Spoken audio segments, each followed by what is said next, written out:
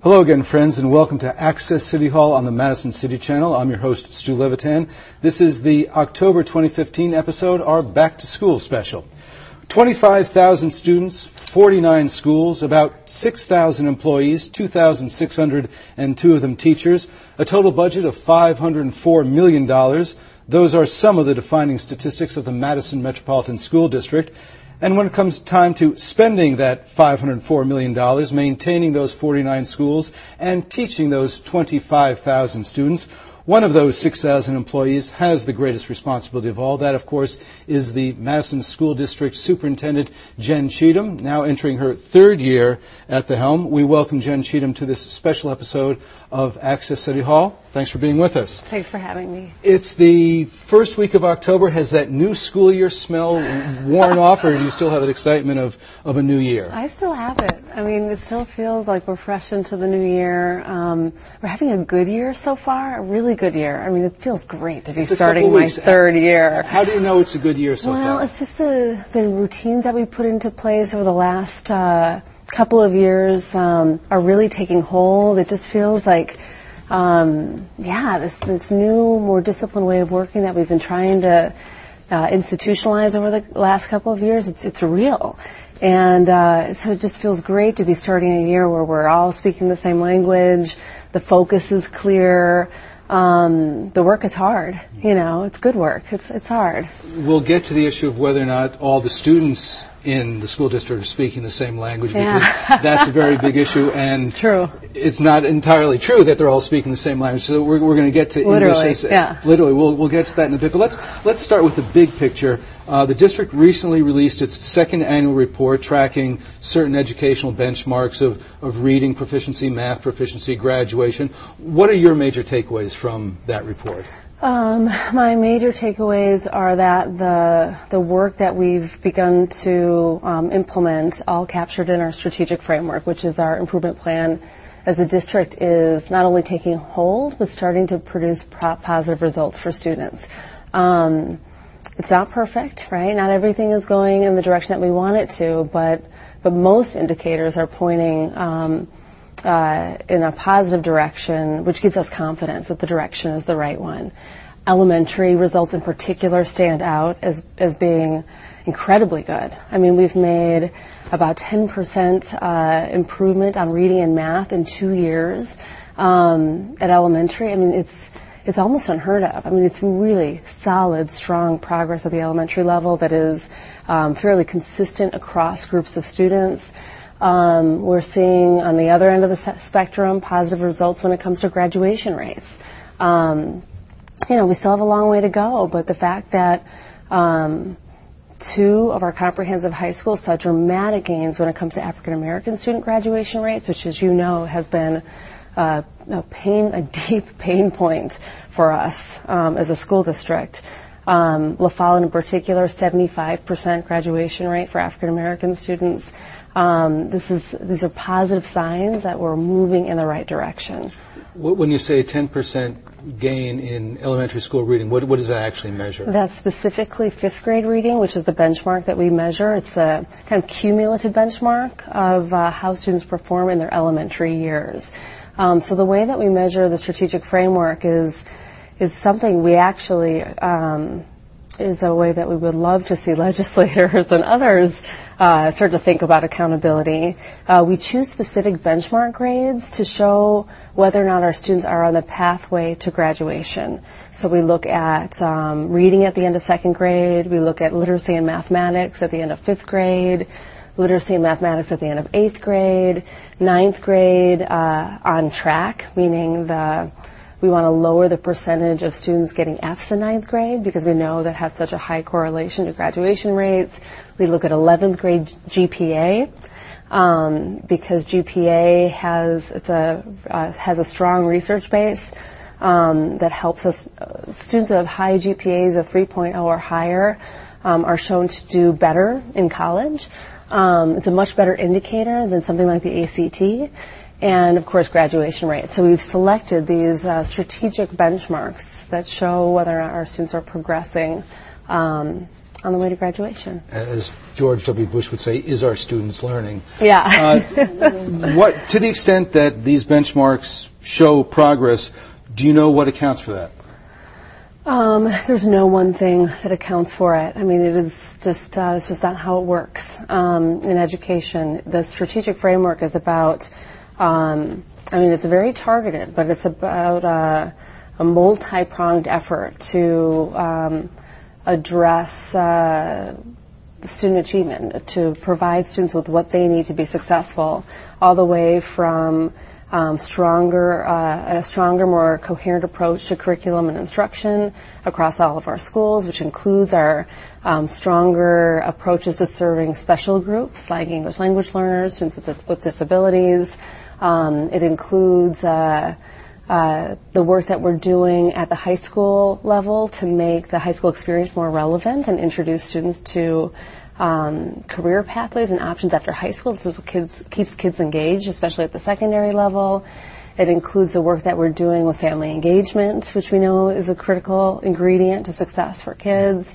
It includes the work that we're doing to better support our employees so they can do their best work through not just professional development, but better induction programs, et cetera. I mean, it's a multi-pronged approach to creating a more coherent approach to supporting every child in the classroom. So I can't point to any one thing. It's all of those things in combination. See, if you want a quick and easy way to reduce Fs and increase graduation, you could just get rid of algebra. I know, right? You could. Or you could, start inflating grades. We don't want that either. No, getting rid of algebra would really help. Okay, so you focus naturally on the progress, but there are still significant racial achievement gaps. Absolutely. The numbers are really staggering. There's a 40 to 50% difference in attaining those benchmarks, racial difference. In third grade, 13% of the black students have reading proficiency, 15% in fifth grade, 9% in eighth grade. Yeah. For white students, it's 59, 68, and 59%. That's a 40 to 50% difference. What accounts for that? Oh my goodness. First of all, we agree. I mean, it is abysmal and it's supremely frustrating, right? We're making progress, but it's not fast enough. I think it is a reflection of kind of like, how do I put this? I'm going to use some strong terms. I think it's reflective of systemic oppression that exists, not just here in the Madison community, but across our country.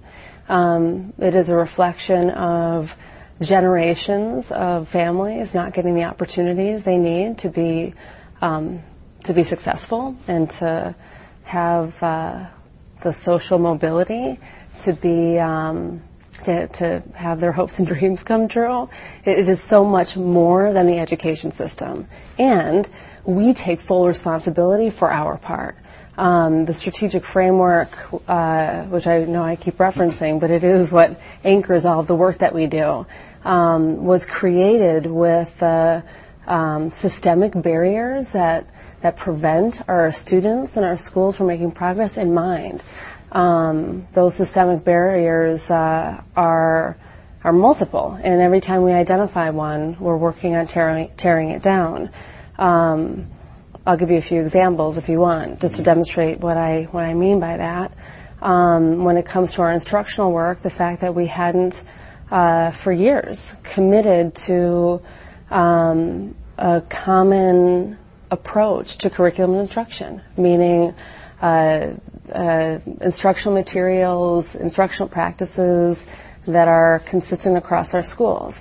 When we privilege individual teachers' interest and choice over access to a guaranteed and viable curriculum for all children, I call that a systemic barrier.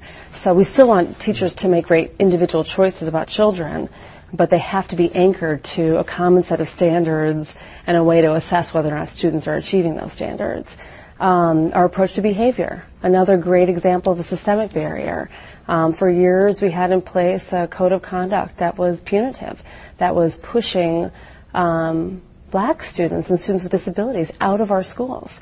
And we've changed that through the work of our strategic framework, and now we have a more restorative approach. So there's plenty that we've been doing that have been keeping these enormous achievement gaps in place for generations, and it's going to take some time to undo them. But it's not the school system alone. This is a larger societal problem. We'll get in depth with the behavior education plan and the disciplinary changes. But when you talked a moment ago about the curriculum, is that where Common Core comes in? Yeah. We've taken full advantage of Common Core to help us create a more aligned and coherent approach to instruction. The Common Core state standards don't tell our teachers how to teach. There's no set of instructional materials that come with them. There's no, there are no strict rules there, except they set a standard for what students ought to know and be able to do at the end of a particular grade level. And they help our teachers and our staff see how those skills and abilities should be building from grade to grade. That's allowed us as a school district to create local tools and resources that better support and guide our teachers in making better instructional decisions every day. So what do you make of the political football that Common Core has now become? It drives me crazy. I understand it and, respect the debate, the theoretical debate about who should have control over decision making in education, local control, federal control, which is what I think that debate is really about.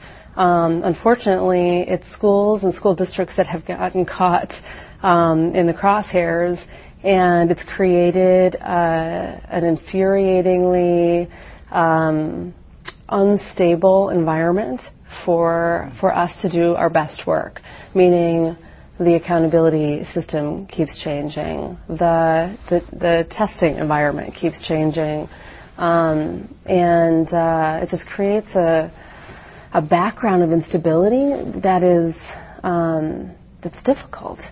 It's difficult in an already wonderful but difficult job. What don't the people who are punting and throwing this football of Common Core, what don't they understand about what Common Core is and what it isn't and what it's trying to accomplish? I think that... or do they understand it and they're just using it for political points? I don't know. I don't know. Give them the benefit of the doubt. What is it that they don't understand? Yeah, I think it's just what I said. I think there are so many rumors about Common Core restraining teachers somehow, or Common Core in and of itself being the reason that curricula are being narrowed in schools, right? Why there aren't as much access as the arts and world language and music and all the things that we think are wonderful. Those things are just not true. The Common Core state standards are not responsible for those poor decisions. Those are different issues entirely. I think that people conflate issues of accountability and testing with the Common Core state standards, and those things need to be pulled apart. I think you used the phrase earlier in this part of the discussion, systemic oppression. Yeah. There was a chart in the 1927 Madison School District report that showed, it was a pie chart that showed that if you lived downtown and went to what was then just Madison High School, and your parents were workers, they worked in the factories or the artisans, you were more likely than not to not go to the university and to get a job at Oscar Mayer or some other factory. If you went to, if you lived on the west side and had parents who worked at the university or professionals, you were more likely to go to the university. Yeah. Carrying that forward to today, would it be safe to assume that part of the reason for the racial disparity, the racial achievement gap, is that if you had parents or grandparents who weren't allowed to go to a decent school, or who weren't allowed to vote, or who weren't allowed to own property, that you would have a lower educational attainment than the children of parents who were able to have quality schools and participate in the economy? Are we still paying for slavery and Jim Crow? I think so. I mean, look at the national debate that's happening right now about incarceration, right? I mean, that this is a direct result of, decades and decades of systemic oppression. And not to use it as an excuse, right? I mean, it is our responsibility to identify those barriers and to do everything we can to tear them down. 88% of the teachers in the school district are white, 44% of the students. About 20% of the student population is black, about 3% of your teachers are black. How important is that a factor in the racial achievement gap? You know, I personally believe, and I know that there's evidence that that good teachers cross racial lines, and that you don't have to be the same. You don't have to share the same racial background as the students you serve to teach them well. Like I'm sure of that. That said, I think when students don't see examples of teachers, and I'm talking about all students, not just students of color, when all students, including white students, don't see teachers from a variety of backgrounds, including their own, it sends a message to them about what's possible in their own lives. I think that it only helps for our staff to be diverse and better reflect the students in front of them, and help students understand the multiple perspectives that human beings have on the world around them. You institute some changes where you can now consider external applicants for open positions at the same time as internal applicants. Is that helping with minority recruitment and retention? I think we're hoping that it will. We don't have that evidence yet. We've just instituted our new screening and selection process for the first time this past spring, and there was a lot of change. It was completely revamped, and I think in this first round we learned a lot about how we define high quality candidates, right? Candidates who have the competencies needed to serve our students well, and that was really our goal in this first round. I think as we get into future years of screening and selection, dramatically improving our recruitment process is going to be key to filling the pool with diverse candidates, and the work that we're doing to grow our own future teachers, both from our existing staff as well as our student body itself, is going to be key to diversifying the workforce. That's the Tomorrow's Educators for Equity in Madison program. That's right. That is where we're going to pick it up. We're talking with Jen Cheatham. She is the superintendent of the Madison School District. You are watching the October 2015 episode of Access City Hall on the Madison City Channel. We'll be right back. We hope you are too.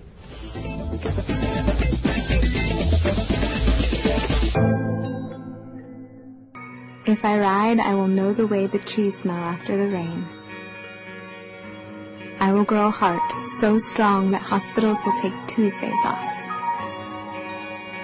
If I ride uphill, I will eventually get to ride downhill. That's how it works. If I ride, my breath will fill the air instead of smoke and car exhaust. If I ride, road rage will turn into laughter. And I won't be a boy or a girl. I will just be a rider. If I ride, I will be strong.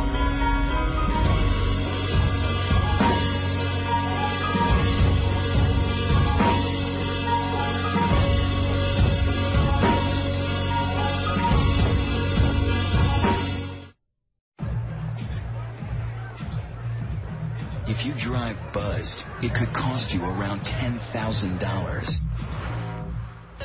You'll face major legal fees, major fines, and steep insurance penalties. You could lose everything. Nothing kills a buzz like getting pulled over for buzz driving, because buzz driving is drunk driving.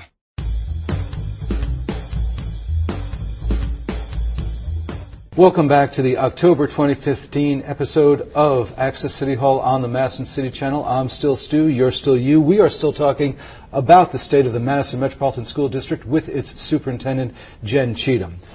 Jen, when we broke, we were talking about some of the ways that you're going to try and address the disparity between the amount of minority students in the district and the teacher population, representative of that population.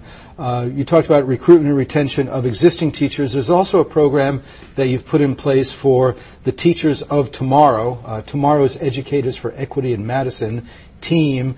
Explain how that's going to work and how long it's going to take before it bears fruit. Oh, geez.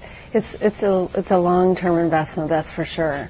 We conducted a study of our HR practices a couple of years ago now, and one of the questions we asked heading into the study was this question about diversity and how to create more of it among our teacher ranks in particular, but not exclusively among the teacher ranks. And the end result of that study was that if we simply relied on recruitment practices alone, we'd probably never get there. We might make some incremental progress, and that the fastest way to diversifying was to grow our own, and that we couldn't just depend on growing our own employees, educational assistants, for example, into teachers, that we needed to think about recruiting our own students to expose them to the career pathway of becoming a teacher, to invite them, those interested in entering into an exploration of that career pathway, and then for those who wanted to continue on, to build a bridge to the university where they could become licensed educators, and then continue to build that bridge back into the school district where they could become our employees. These would be students who would understand the Madison context because they are born and raised in Madison, and students who we hoped would really deeply understand and hold dear the value of excellence, high expectations, and equity for all students. So that's how the program was born. Most of our teachers currently come from the UW-Madison, which is our partner in this work, the School of Education. So we teamed up with them, no pun intended, to create this program for our students to explore the profession, eventually become formally trained as teachers, and then come back to us. The way we hope that it will work, and we're still working out some of the kinks, is that students will attain scholarships to attend the School of Ed, and they would be guaranteed employment when they come back to the district. So not too bad. And right now there are 11 students. Is this the first cohort? Yeah, they're sophomores now. So we're talking, I don't know what that is off the top of my head, 6 or so years before they would even come back to us. But I'll still be around here in 6 years, I hope. That's my plan, okay. Yes. Now, when you... And then they'll start flooding, right? One cohort after another. Now, you say the expectation is that they're going to come back here. Early on in your tenure, you actually poached someone from Chicago to come follow you. I don't like to use the word poach, Stu, but yeah, there are a few people I actually recruited from Chicago. Now, how are you going to feel if Milwaukee comes and takes some of your team scholars? I'll be extremely upset about it, and I'll be calling Darian Driver and giving her a piece of my mind. The goal here is that students are going to be inspired to come back and serve in the community that they're from. And I think that's very attractive to a lot of people. We talked in an earlier segment mentioned in the earlier segment the issue of students whose native language is not English. The most recent numbers show just under 7,500 students, up from 4,000 in 2005. That's an 85% increase in 10 years, represents 27% of the total student population come from family whose native language is not English. You're proposing two major changes in how you teach these students, both increasing the number of elementary schools with a dual language immersion and changing the curriculum in those programs. Explain the philosophy behind those changes and the operations. So I think there's actually more to this plan than what is described and what was in the paper. And I'll take my opportunity to try to explain it. That's what we're here for. The English language learner plan that we're proposing to our board is a comprehensive plan for how to better serve all English language learners, every single one of them. And not only do they represent a large percentage of our student population, but they represent almost 100 different languages spoken. Most people immediately think of our Spanish-speaking English language learners, which is, of course, the, slight majority. A little over 50%, I think, are Spanish-speaking. But the second largest group is Hmong-speaking, and then we literally have dozens of other languages spoken across our district, and sometimes within a single school. And so this plan is about how do we improve services for all of those students. It includes a much tighter approach to monitoring student progress and engaging parents in good decision-making about the program model that's best for their child in terms of services. It includes a much stronger approach to professional development for all staff, not just the staff that may be working in bilingual programs, but at this point, with 27% of our student population being ELLs, there are very few teachers that don't teach an English language learner. And if they don't today, they will be tomorrow. And we need all of our teachers to understand more about how to support students with language development in the classroom. It also includes some changes in how we support English as a second language. ESL services are generally provided for students that are in like low incidence languages, as opposed to bilingual services. And the plan includes an expansion of our bilingual services, which is what you were referencing. We right now are not providing sufficient access to bilingual education for the students and families who need it and, of course, most likely want it. Dual language immersion in particular, the research base shows, is the most effective way of supporting students in becoming bilingual, biliterate, and bicultural. And that's why we've chosen dual language immersion as the model of bilingual education that we would like to expand. We do have one other model called developmental bilingual education that we also utilize in a couple of schools. Explain how DLI works. The way DLI works, it's a two-way immersion program where, generally speaking, about half of the classroom is a Spanish-speaking English language learner, and the other half of the class is an English proficient, is full of English proficient students who are Spanish language learners. So both groups are working on attaining a second language. Half of the group is working on attaining Spanish, the other half is working on attaining English. And it's a wonderful model because students not only get to learn across cultures, but they're helping each other learn one another's language.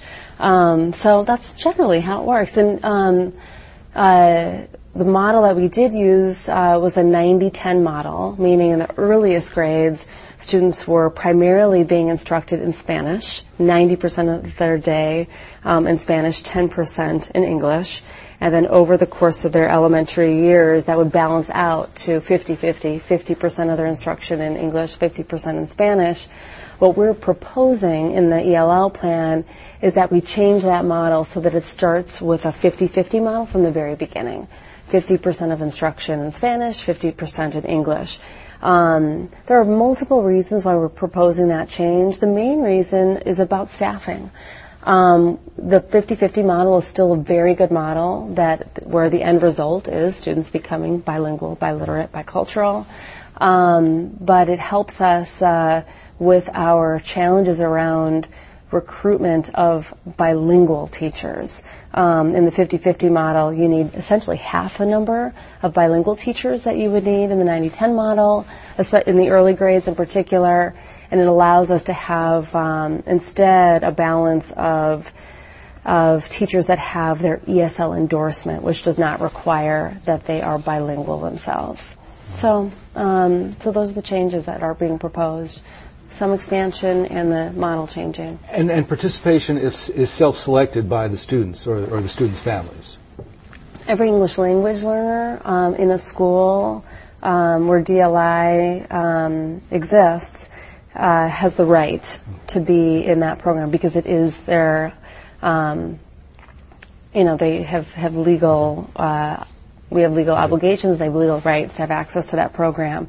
For the half of the class that is not an English learner, it is essentially a choice program. There's a lottery, and students apply to become part of it. To the extent that learning how to speak Spanish and being immersed in another culture, another language, is something that high attainment families would understand the need for, white high attainment families, do you run the risk of having a classroom that is Spanish speaking and upper class white to the extent, and therefore ending up with more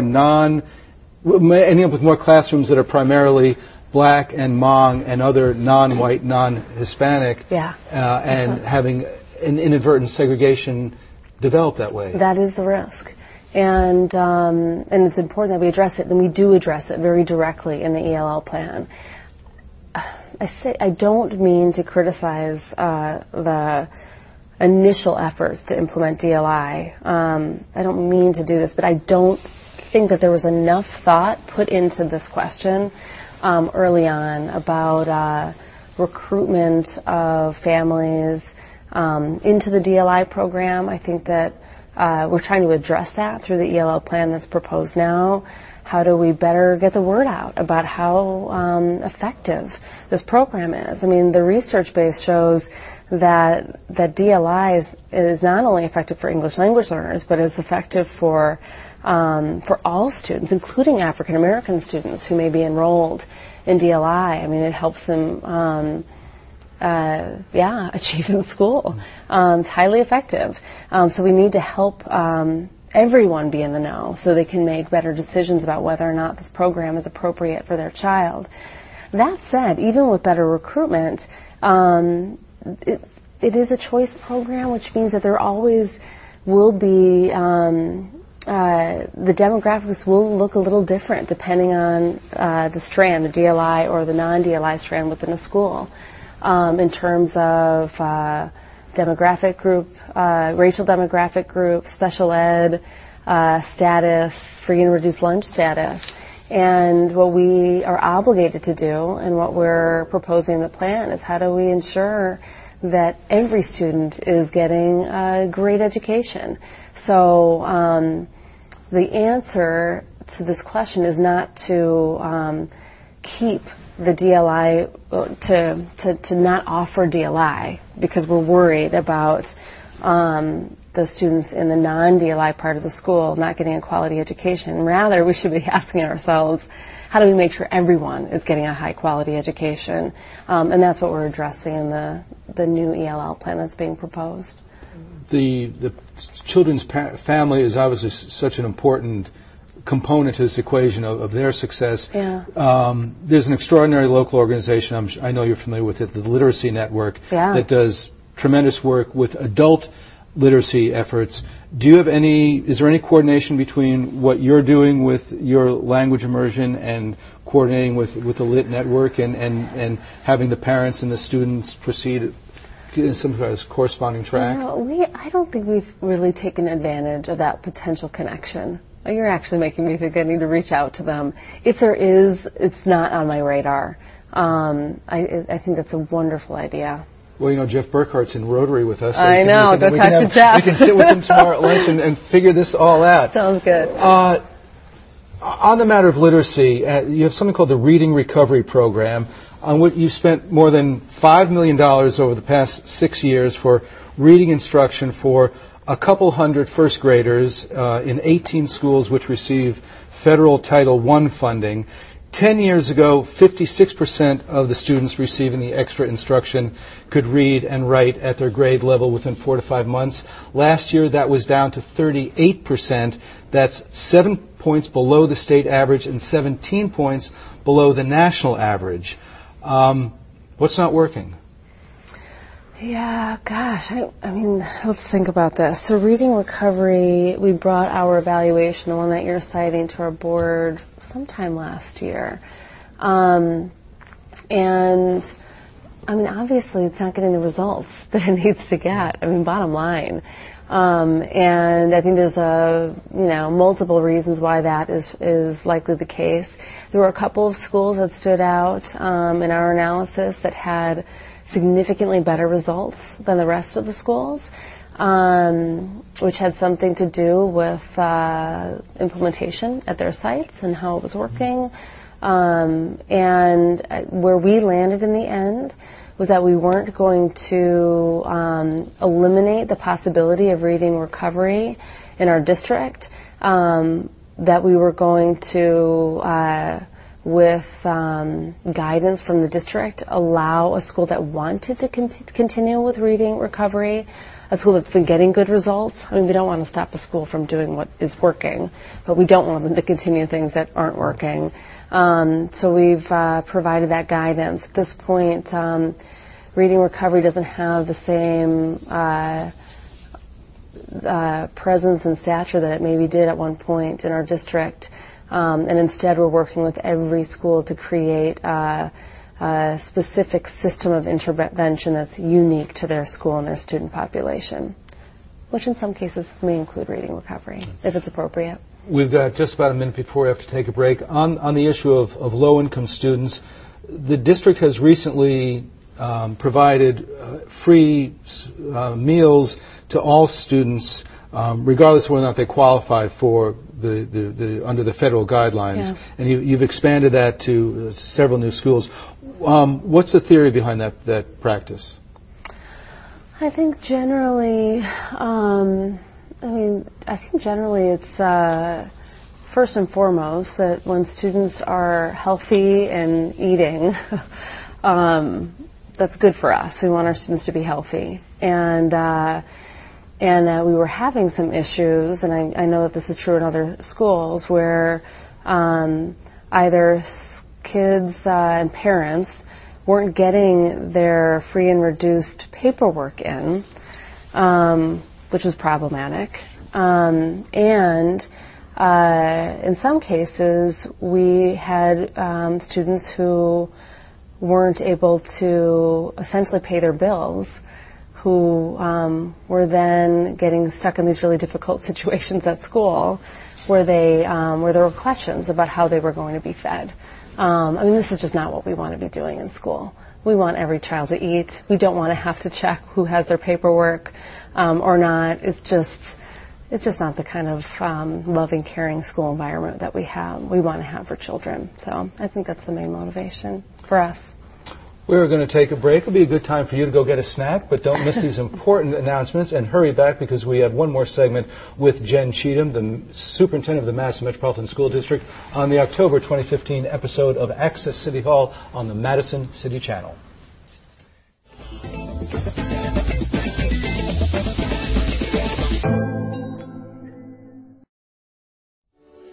We are this close. We are this close. To direct models. This close to making history. Upon wanting to. We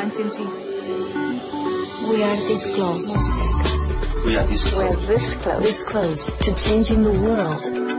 We are this close to making sure no child suffers a crippling disease ever again. We are this close to making history. We are this close to ending polio. Because we are this close to ending polio. We are this close to ending polio. We are this close to changing the world. This close. Alvin, we need you. It's you. It's you. It's you. We are this close. This close. Be a part of history at rotary.org/endpolio. Most people probably think, when it comes to horses, my passion is mainly for training and competition. But they're wrong. Growing up side by side with Australia's wildlife gave me a deep respect for every animal. And if I know my fans at all, I know you have the same passion for animals that I do. So I had to tell you about an organisation I believe in, one that makes a difference in the lives of animals all over the world, the Morris Animal Foundation. For more than 60 years, animal lovers like me have trusted Morris Animal Foundation to help animals worldwide enjoy longer, healthier lives. I am asking you to do the same. Visit morrisanimalfoundation.org to support animal health and welfare worldwide. Your gift today, mate, will give animals a healthier tomorrow. You and the animals you love will be glad you did.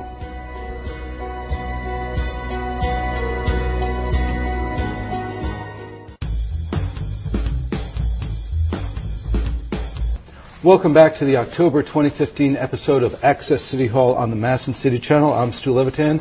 We're talking with Jen Cheatham, the Superintendent of the Madison School District. And now we're going to get into an ongoing and somewhat contentious issue, the behavior education plan, the disciplinary plan under the Code of Conduct, limits the kind of violations of the district's Code of Conduct for which students may be suspended or expelled. The district has devoted about $3.7 million on staff and resources to implement this plan. Includes at least one part-time teacher or staff in every elementary school, a full-time staff person in every middle school to handle student behavior problems. What was the problem that this plan was designed to address?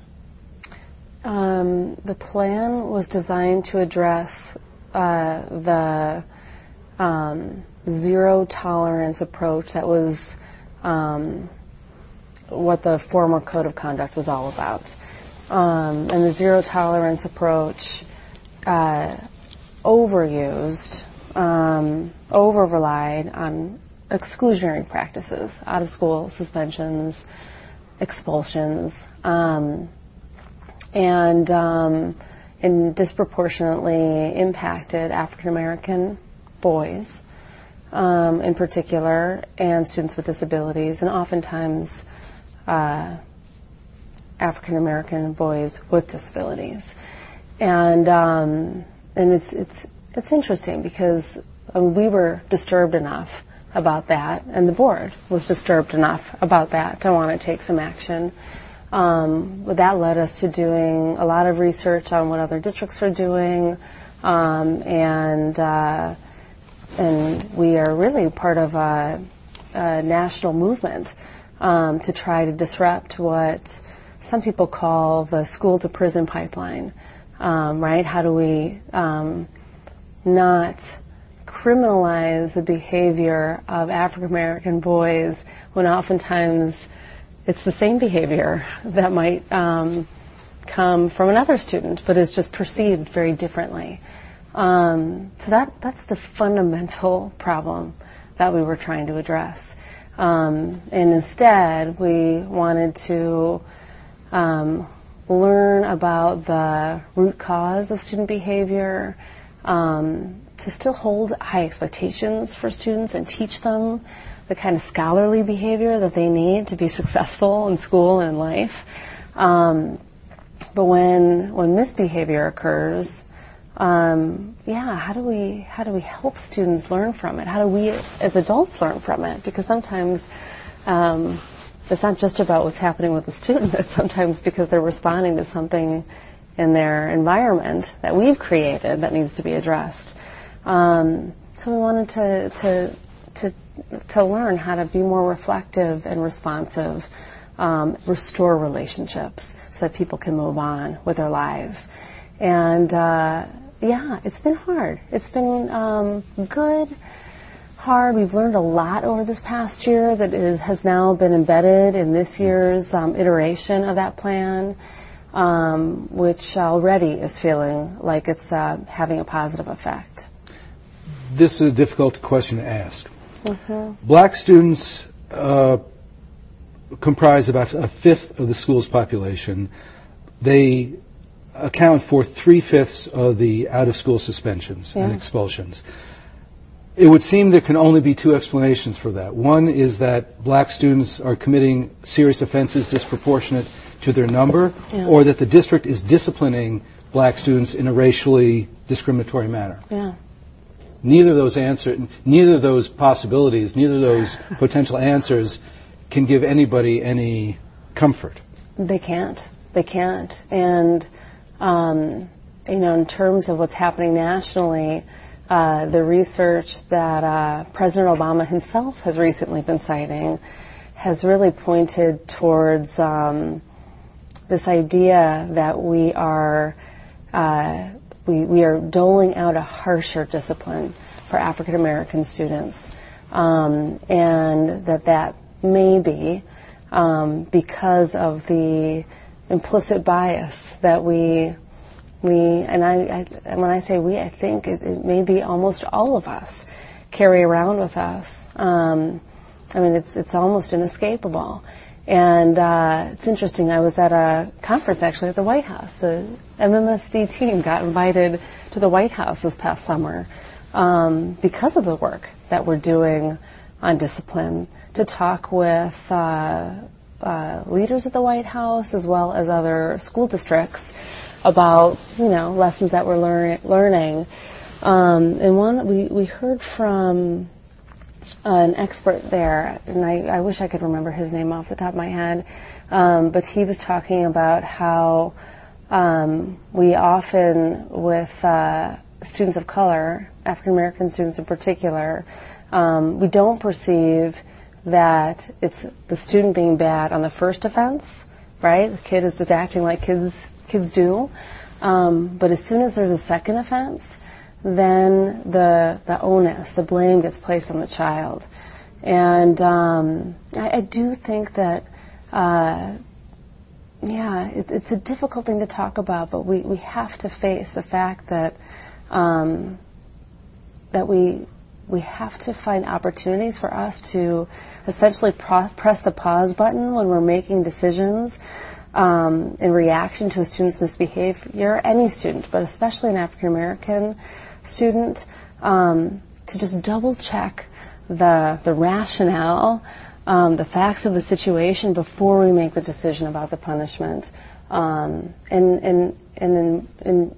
furthermore, we've got to start thinking about, and this is what the behavior education plan does, is that this isn't just about doling out punishment. It's about making sure that any punishment is paired with an opportunity for intervention and restoration of relationships. That is absolutely key. Another statistic that I can't interpret, and I'm hopeful you can, in the first 3 quarters of last school year, 2014 to 2015, suspensions were down by 32%, from 1762 to 1196, but the racial disparity actually increased, with African American students receiving 62% of all suspensions, up from 59%. What do you glean from that? Well, I think we actually thought that that's what would happen in the beginning, based on what we've seen happen in other districts that have moved in a similar direction to a more restorative approach to discipline. They too saw dramatic drops in suspensions. Our final numbers actually came in at 42% decrease in out-of-school suspensions by the very end of the year. That is 1,900 days of instruction that would have been lost, that were regained for students. And about 1,200 of those days were days regained for African American students. But we also knew that it was unlikely that the disproportionality would change. I don't think that it should be dismissed that the suspensions have dropped that dramatically. That means that more students and more students of color are getting the opportunity to restore relationships and be in school as full members of the community. That's important. We don't think that the disproportionality really changes until we start to get at this issue of implicit bias. And that is not a technical issue. That is a cultural, adaptive issue that will take time. The data also shows that middle school students are the ones with the most disciplinary issues. 6th grade appears to be particularly bad. Is that because hormones are kicking in, or because kids want to act tough, or what does the scholarship show as to why middle schools where the problems peak? Yeah, I think it's interesting that you mention that, because middle school is something that we have our eye on for multiple reasons. I think that, middle school is a time where students as adolescents are, their friends have a larger influence on them than kind of the traditional adults in their lives, their parents. And they're learning to define themselves, which means pushing limits, testing limits, and I think that's all part of it. I think that we have got to do some serious work as a district, and again, I think this is beyond just Madison, to really understand adolescence and the kind of school environment that allows an adolescent to do the kind of learning that they need to do, not just on the academic side, but on the social-emotional side, because that's just such a critical time for an adolescent in terms of defining who they are as people. Madison Teachers Incorporated did a survey of its membership last year. About 42% participated. Almost half said they thought the behavior education plan was not having a positive effect on behavior or on students' ability to learn. What do you say to your staff who think this isn't working?